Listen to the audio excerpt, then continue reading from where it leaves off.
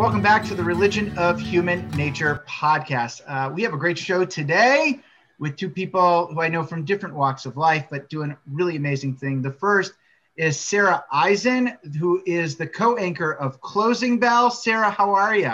I'm good. Thank you. It's very good to be on. Love it. I actually believe I was one of yours, at least, first bosses at Camp Ramah. When you were a counselor? I was the head of sports. Yes. Oh, right. Of course. I was on sports staff. It's a blur. I was an aerobics instructor. Really? Which put me on sports staff, but I'm not sporty at all. I was also an aerobics instructor. You were? No. Imagine if I was, though. That would have been so crazy. How do they have an aerobics class at your camp? Step aerobics. I had to get certified. I did like 7 hours of aerobics per day. I was in the best shape of my life. I don't think I've done aerobics since that summer. It's funny because I remember that the summer you're speaking of, that general period, that step gimmick was like a huge part of it. It was like pop culturally huge. Like everybody was like, all the moms in the neighborhood were like stepping. So you did the step class. Naturally. So I did the step class. And because I was on sports staff, you, as my boss, I remember used to make me sweep the basketball courts. Well, I had nothing to do with them. I think it was a part of the gig, or I didn't want to do it. It was one of the two things. You're paying your dues. You were a good boss. Yeah. And then thank you. And then we have Stu Stone, who is a filmmaker and director and all those wonderful things. I found him through the Jack of All Trades, which is an awesome movie. Stu, how are you today? Besides aerobics, I'm well. I wish I had an exciting aerobics story. I was once a kid actor in an aerobics movie called Heavenly Bodies. It was like the quintessential 80s aerobics movie, so that's pretty cool. Yeah, I remember. Very that cool. movie. Yeah, absolutely. So let's dive into it. Our topic today is trusting the news, because both of these two individuals have unique perspectives on that. One who's on TV doing it, and the other is making films that actually, report on topics that people care about, especially Stu's current project. So Sara, I want to direct the first question to you. Many people are skeptical of the news shows today that aren't their source, right? So, for example, CNN versus, Fox. How do you keep the trust of your viewers? So I anchor a show on a financial news network on CNBC. So the first thing I would say is that I stay true to our bias, which is always going to be telling the story to investors. And there's always going to be a business angle or an economic angle. And I know that that's why they come to me and they watch our show, the viewers. And so it's part of how we establish trust. The other thing is you just can't get caught up in the echo chamber. I can control what I report, what I say, how I present it, and people can judge. And I'm always trying to do that. Honestly, I think there's not a lot of political noise and sort of cable news yelling and screaming at each other because of what we do in financial news. And because we're always looking for that angle of the story, we have become a big trusted brand in business news at CNBC. And that's what I try to uphold every single day. I also do a ton of homework, and I'm always researching for interviews. And I'm always researching stories that I'm covering and stocks that are being mentioned. So as long as I can present with some background knowledge and some of the homework that I do, then that helps, I think, also establish trust with the viewers. Sure. Can I ask her a question? Is there like a whole other pressure involved when you're dealing with financial news specifically? I mean, there's probably a lot riding on these stories financially. Like people listen to what you report and they're like, oh, sell, buy. It's like, is there a 100%. Really small margin for error? 100%. So we are very aware of that responsibility that other people's money is at stake. And I think it comes into how we talk about markets. We try not to overhype anything, or, we try to just lay it out, the facts, and present a lot of experts. I'm not giving opinions very specifically on stocks or on companies. It's not my job, but I'm trying to interview the best people and get different sides so that people can make their own decisions around their own investments. And it's not just that pressure. We're also covering companies, which their stocks move sometimes based on what we say or based on interviews we give. So it is incumbent on me and on us to present really good, well-researched, well thought out questions and stories around the different stocks and the different businesses that we're covering. Absolutely, we're aware. We also have rules where we can't talk about certain stocks if they're below a certain threshold. I think it's $500 million market cap or something, because those stocks are very, very sensitive to what goes on to CNBC. Right, and what we just saw in the economy with, let's say, GameStop and stuff, those were so volatile for such a short period of time that any slight. But that's not traditional. That's not a traditional story, right? That's like an anomaly that like kids got away with whatever the hell that was, right? It's still going on. It's definitely a new phenomenon. I've never seen anything like it in my career. I think it's like a residue or a residual effect of this like flip economy that's been going on with this young sort of generation, not to mention the cryptocurrency bonanza. They've seen how that works. So it's like, you know, somebody figured out a way to game the system, so to speak. And as long as I don't know, is it legal? I don't even know. It's all legal. What we think is legal, what they're doing. The SEC is looking into the GameStop stuff to make sure that nobody is, you know, that first of all, there's no pump and dump schemes. There's no sort of manipulation going on behind the scenes, but it's all new because it's being driven by social media, which is just crowdsourced ideas. But one positive is it's driving a lot of interest in financial. That's what I'm saying. It's good for you because I have more eyeballs on you because you got the story. But I also think as somebody I watched your show after I saw that we were going to be on here, and I think that obviously I'm not your target demographic, but I did find it to be very interesting because as somebody who would maybe dabble in investing, I'm like throwing darts at a dartboard. I don't know what the hell's going on. So to have more CNBC. so I'm saying like to watch and see what you do and see that you do kind of just like tell the story. I didn't find it to be like salesy at all. I felt it to be more like, here's what's going on. That's directly to the question. And there's nothing worse than someone investing in something that they don't understand or don't know. And so, watching you get a chance to at least learn something before you just blindly play the game. That's what they want. They want people to blindly play the game. That's how they make money. Right. Anyway, I was just complimenting you on the fact that I'm glad we have a new viewer. Yeah, that night we did. Target demo. Although everyone who's interested in business, investing, the economy. Love it. and so that's, part of the story here that we're trying to talk about is, trusting this news. So Stu, you are a filmmaker who also tells stories. How do you ensure that your story is being told accurately and something that people can relate to? So just knowing your current project with where I think there's a lot of interest in sort of these behind the scenes, what has happened in the wrestling world, or with your own film, were there moments where you wanted to stay very true to the story and it goes away? And how do you make it also relatable? Because not everyone. I hear you. I mean, there's like a trust factor that's lacking a lot in, I guess, Hollywood, especially because, you don't want like the facts to get in the way of good storytelling. And you see a lot of these movies that are like based on a true story that are like very loosely based on a true story where it's like, this shit didn't even happen. But it makes a better movie. When you're doing a documentary, you're scrutinized way more, right? So you have to have the facts as part of your story, or else what's the point of doing your documentary? Now, a lot of documentaries are just like sugar-coated like op-eds, like someone has an opinion on something and they want you to agree with their opinion, and they'll just like put out a viewpoint for like 80 minutes and hammer you over that of a viewpoint. Like that's not the kind of movie I made. Jack of All Trades was more of like an expose on like the trading card industry and the bubble that was in the late 80s and early 90s that popped, and what it did to the collectors, what it did to the companies, what it did to my family personally. My family owned 11 baseball card shops at one point. Like we were all in on baseball cards.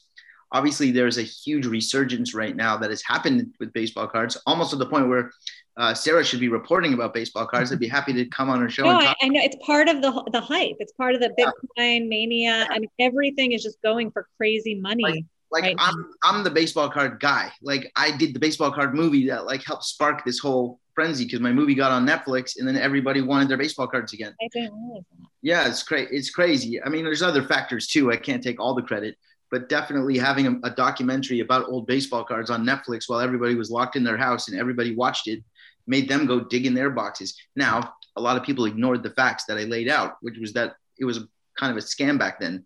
They don't care. People don't care. They don't care if it's a scam. They want to play the game. And it's not a scam, but I'm just saying there was like some nefarious things that went on back in the day. And I wouldn't be surprised if there's even more. Listen, greed, wherever there's money to be made, there's a story to tell. And agree.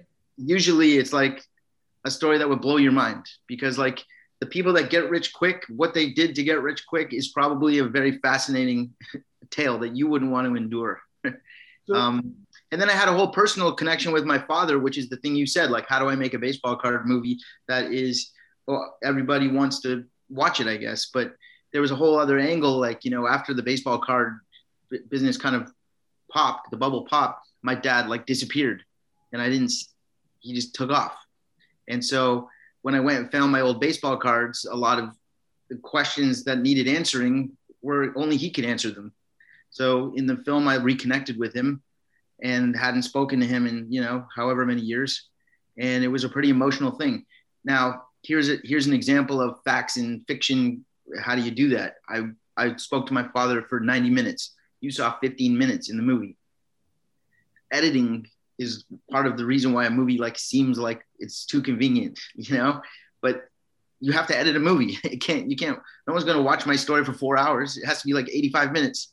So it's like, there's only room to tell that story for 15 minutes. So what 15 minutes do I want to put in there? Well, now I'm controlling the narrative because I can decide what I want the people to see. I could decide if my dad said something I didn't like, I don't have to put it in. If I'm allowed to kind of decide what facts are going to go out into the world. And believe me, there was like a lot way heavier stuff that I didn't include in his story, but I pretty much put like most of my cards on the table. And I think that's why people related to the movie so much because, you know, in the end, I'm not the only one that went through something like this. Millions, unfortunately, there's a generation of kids that people got divorced. It was like a big thing and probably still is, but it was pretty big back then. It was pretty uncommon when I was like really young. Nobody got divorced. Then all of a sudden, like everybody was just getting divorced. And I was, you know, part of that whole thing. So anyway, enough about my childhood trauma, but I addressed it.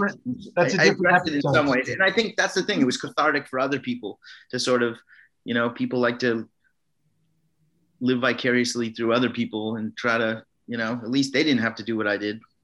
So I think when we talk about news, and what I think has always been true is that common sense becomes the ultimate filter, right? Whenever I watch something, you know, especially when it comes to news, especially around, let's say, politics, which we don't necessarily have to get into, it's almost like on the viewer to cut through it, right? If you saw what's going on GameStop, the common sense is to say you have no idea what's going to happen tomorrow. You could lose every single dollar you put into it, right?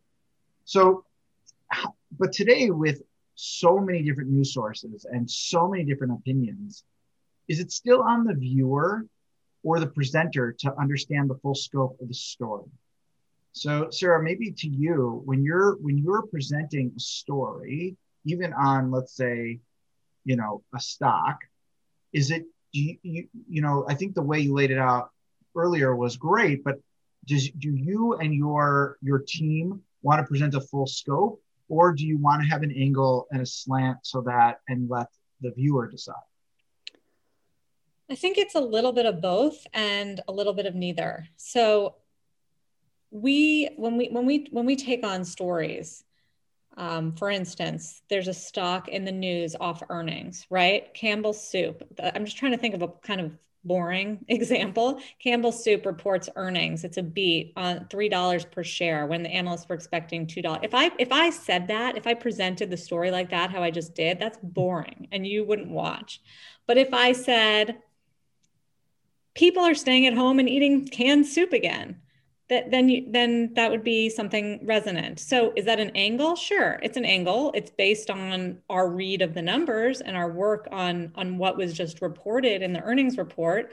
And it's not, there's no slant there. It's just based on our read. And by the way, if there were questions about whether this was a really good quarter or if the company's doing poorly, we'd probably get on the phone with an analyst or two or the company itself and say what's really going on here, so that we can share that story in a pretty informed, legit way, where ultimately the audience, whether it's an investor or just someone interested, it's on them to understand whether they're going to make an investment or formulate a view about something. But at least what we can say is that we told it in an accurate way and in an interesting way and gave the viewer a slice. Now, in TV world, that Campbell soup story is going to be 25 seconds, which, to Stu's point, took us an hour to report or 2 hours to report. We're going to pick what we're going to tell the audience. It's not going to be complete. We're not going to give the margins. We're not going to give the guidance numbers, but we're going to give the nuts and bolts of the story. And so as a TV journalist, of course, I cannot give the full scope of anything, but I can try to give an accurate and really what my purpose is to give the viewers a nugget that they can take and that they can pull and they can talk about with their friends, or they can research further, or they can go find an analyst note, or they can just read about it in the Wall Street Journal, but they have a tangible nugget to take away that they understand about the story. And that's what I'm after. It's on them to figure it out, but also, like, nobody's going to understand the full scope of any story, no matter what, even if it's a 10-page article in the New York Times, because that's going to be subjective about what they're covering anyway, and what kind of angle and who they spoke to and who they didn't speak to. That's all part of the news. And there's so many different sources too. So you can get it in different ways, but nobody is sitting there and reading in the same article in 6 different papers and then thinking, okay, let me try to cut to the chase of what's really going on. We go places where we tend to agree with the angle or the slant. And in my world, I'm lucky, I don't really do political opinion stuff. So I'm not trying to attract that kind of audience. And so I don't feel that I'm responsible for them thinking a certain way, because what I'm just doing is trying to give the facts. What about social media? How much does that play a role in both of your lines of work for presenting the truth? Did people, let's say on social media, maybe take or slant some of the things from your shows or documentary?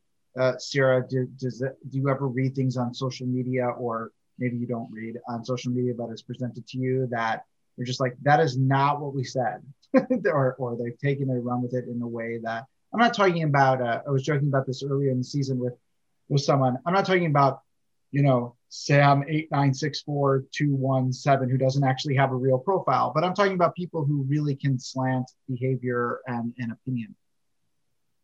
I mean, definitely. I mean, yes, social media affects everything. Yes. It's like 100% yes. Listen, and it's really weird because there's certain people that I follow on Twitter that, like, I trust more than the news. It's like, I get my news from that guy's feed. I don't know with who that guy is. I just, like, he's got a blue check mark. I kind of like what he writes, and it's sort of like a new way to sort of find stuff. But there's never been so much. There's such access to information. It's unlimited. Like, there's stories that tell you both sides of the story. Depends on how you search it. So at the end of the day, it's like up to people to make up their own mind and not just follow the pack and try to make their own sort of like you said, common sense ultimately needs to prevail. And I mean, in the end, it did politically, I think. I don't know. But, the last 5 years, we've been conditioned that fake news, nothing's real. I mean, that's not true. Like, there are elements of news that are for entertainment. There are people who literally go on TV on prime time and, like, it's presented maybe news-ish, but it's really for entertainment. It's political commentary. It's Stephen Colbert with less jokes. It's, Seth Meyers does his opening monologue. You can learn the news from watching that. It's like he's really telling you the news. He's just, like, telling jokes with it. So it's all just a way to get people to watch, certain channels. But the one thing is that when something bad happens in the world, everybody does trust the news. As soon as the virus hit, everybody's watching the news to see what to do. As soon as if there was, God forbid something happens, the first place you go is the news is still trusted at the end of the day. Like no matter how much noise there is out there, there's a certain responsibility when stuff really matters. You have to be able to trust CNN and Fox and CNBC. Everybody, they have a responsibility, and I feel like at the end of the day, that still matters, and I think it does matter, like to them too. I don't think that they're like telling us complete lies. I think there's opinionated news, but I don't think we're getting like the sun is gray and it's really not. Unless I'm crazy. Well, that's good to hear. I mean, I think social media is a really powerful tool in what I do. There's a lot of truth in it, and there's a lot of nonsense and false information and noise. It just amplifies everything, basically. And what I use it for is I follow fellow journalists because I find sometimes they share tidbits of reporting that doesn't make it into stories or comes before stories. I follow all the news outlets, which I think is a good way to see what different competitors are covering, but also news sources are covering. And I follow some, news makers are on social media. So our president, even though our former president tweeted a lot more, but that was a huge part of of covering him. And by the way, it moved the stock market. So I needed to be on his Twitter feed at all times. So it's a primary news. We were all hooked on it. Not me. I'll be honest, I never followed him. I did. And it had nothing to do with my own political beliefs. I just knew that I wanted my blood pressure at a certain level. I mean, I was like the first thing that I would check when I wake up in the morning. Yeah, like, that's not good, Stu. That wasn't. Me too. And I needed to. And we would breaking news. President Trump has tweeted this. No, he knew how to get attention for sure. It's interesting because like using just him as sort of an example, but there's something in social media that's common to both of our worlds. And that is that like these influencers can sway the public in a way that affects both of our worlds. I mean, you have these kids tweeting out, "Oh, GameStop, just cop it." And like they all go and they buy it. There's in my world that you have like Gary Vee being like, "Buy LeBron James cards." And like everyone's like, "Wow, we got to do that." Or like Elon Musk tweets out something. There's certain people that have that power, and Trump had it for a long time, but they literally have. It's a power by the numbers. If you have 1 million people listening to your message, you really only need 10% to actually do what you're asking them to do. And that's real numbers. Like 10% of the people, if 90% of the people, if I tweet out, buy Samsung TVs to 1 million people, and 9 out of 10 people think I'm just like a con man or something, I don't need those 9 people. The 1 out of 10, you scale that up to, I've got 1 million people following me, I can make real money. So I don't know if that made sense to you guys. That social media plays a role. It's a numbers game, literally. In the truth, and who owns it. I mean, you can lie. A lie is only powerful when one person believes it. And if you were taking a ratio that only 1 out of 10 people believe a lie, that's a big number. It sounds like small when you say 1 out of 10, but when you're tweeting out to 50 million people, 1 out of 10 is a scalable thing that actually now you have a group of people that believe that lie. So it's, the truth is it's tough. It's tough to like. That's going to be it'll be a major problem for the Facebooks and the Twitters and the Googles, YouTubes of the world. And they're going to be heavily scrutinized. They already are under regulatory scrutiny for whether they are responsible for the content on their sites and whether it provokes violence, whether it's just fake news, false information about vaccines, whatever it is. There's been a million examples, and they continue to get pounded by this, and they're trying to clean it up. And no matter what, they can't because it's part of their business model. Yeah, there's money in fake news. Yeah. Well, I mean, there has to be a change. Whenever there's a new industry, there has to be regulations that come on behind it eventually. And I'm not saying it today or tomorrow, but because we will get to a point where there'll be too much negative. I don't know that, and sadly, we're not at probably that threshold yet. But I mean, I speaking of movies we saw on Netflix over this last year, The Social Dilemma had a massive impact on this country. I don't know one person who watched it. I was more scared of that than COVID. I mean that seriously. Not that I wasn't scared of COVID, but what it could do long term scared me especially sitting in my home and all I had to do was be on the computer, right? It became, and I think that guy's onto something, that we have to figure out a way to not, I mean, there's mental health issues behind this. There's all sorts of repercussions that if we don't take some sort of responsibility in this truth, that and fight against also like blind hatred, which exists on these platforms in really horrible fashion. I mean, that stuff though existed without social media. Social media just amplified it because now we can see it. It's and you can't, but you couldn't. The 9-year-old kid couldn't find it with the click of a button. I mean, if a 9-year-old's like looking for hate speech online, you might want to figure out what's going on with that 9-year-old. Well, so there's other talks. There's a friend of mine, Kristen Piccolini. I don't know if you ever any of you run into him, but he's a reformed neo-Nazi, and his story is incredible. And what he does is he goes and he speaks to individuals one-on-one. He doesn't go group. I mean, his point isn't to do group speak and things like that. So God forbid someone's child is under, the parents see what's going on.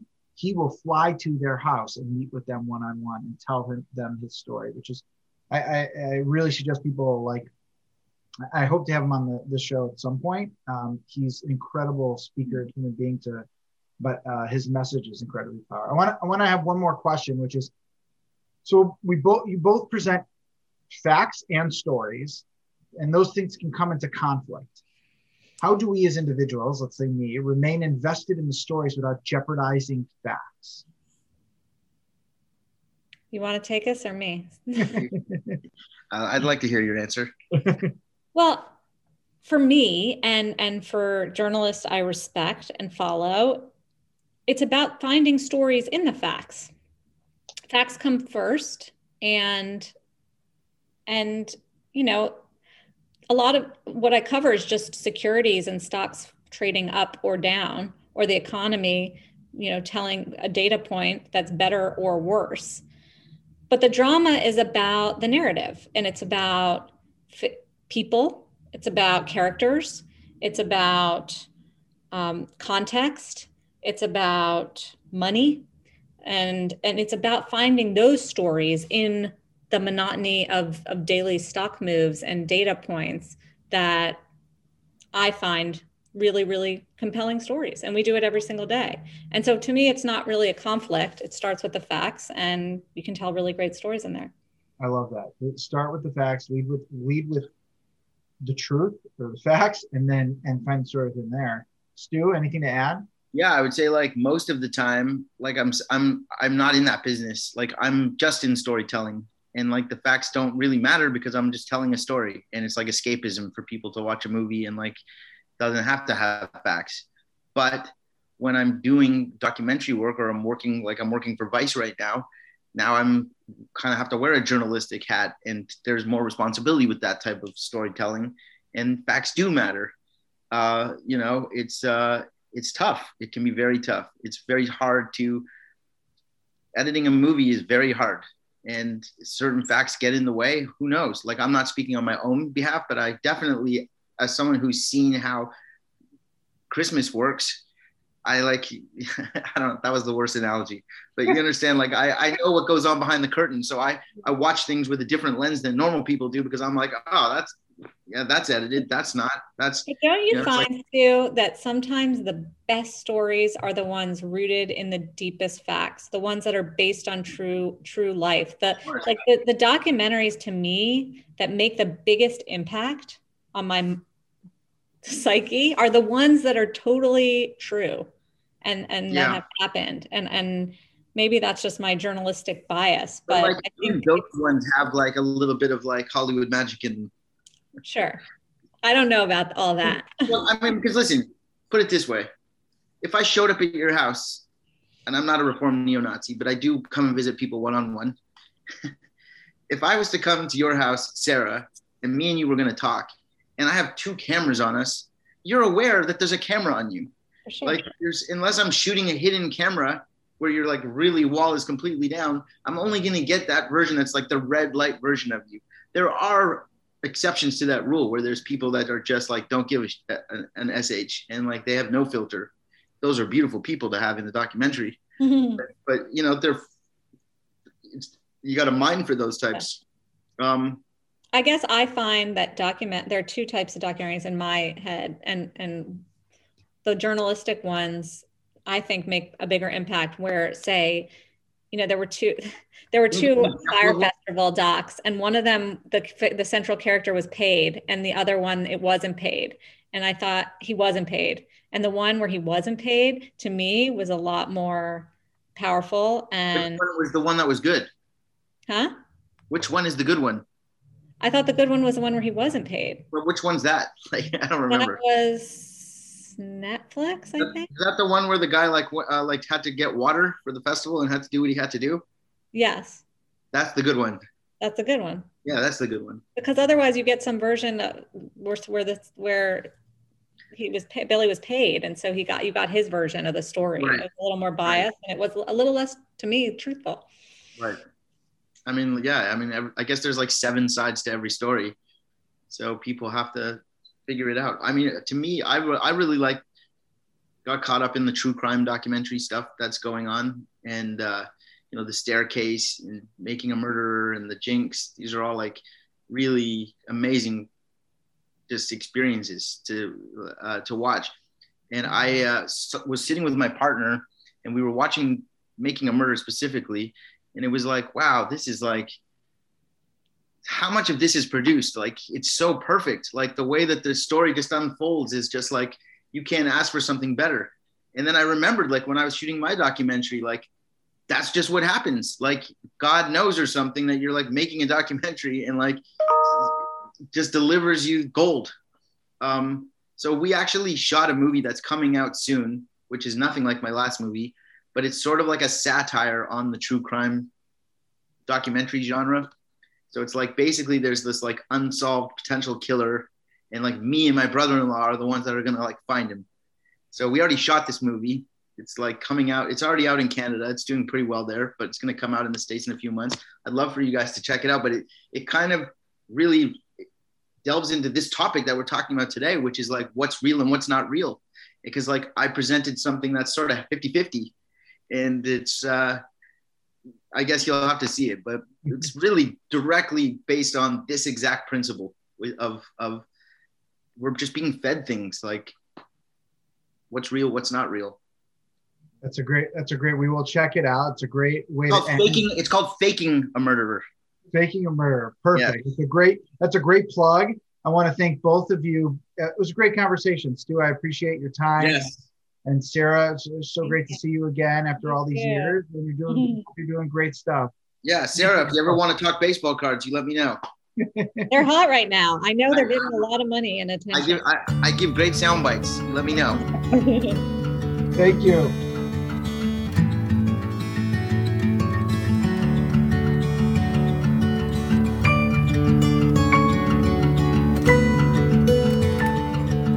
That was such a tough topic. How do we know who to trust in today's world, especially when it comes to the news? When you turn on one station, they're saying the opposite of the other station, and it causes so much conflict in this world. Who to believe and what to trust? What's the difference between a story telling the truth or taking an angle versus the facts on the ground? It is a lot of common sense. Each and every one of us has to do diligence to not just listen to the source that we always listen to or go to the reporter we always go to, but to listen to diverse opinions and to break that down and understand what are facts and what is a slant that the journalist is telling. Both of our speakers today, Stu Stone and Sara Eisen, have incredible insight both into turning stories, but also into reporting news. How do we know who to trust? Sara and Stu are these great people in the world trying to get to the truth of the story, trying to give us as much information as we can to understand the world that we live in. I want to thank both Sara and Stu for their time. Thank Todd Kessler again for his music. This was, of course, the Religion of Human Nature podcast, and I'm your host, Jeremy Fine.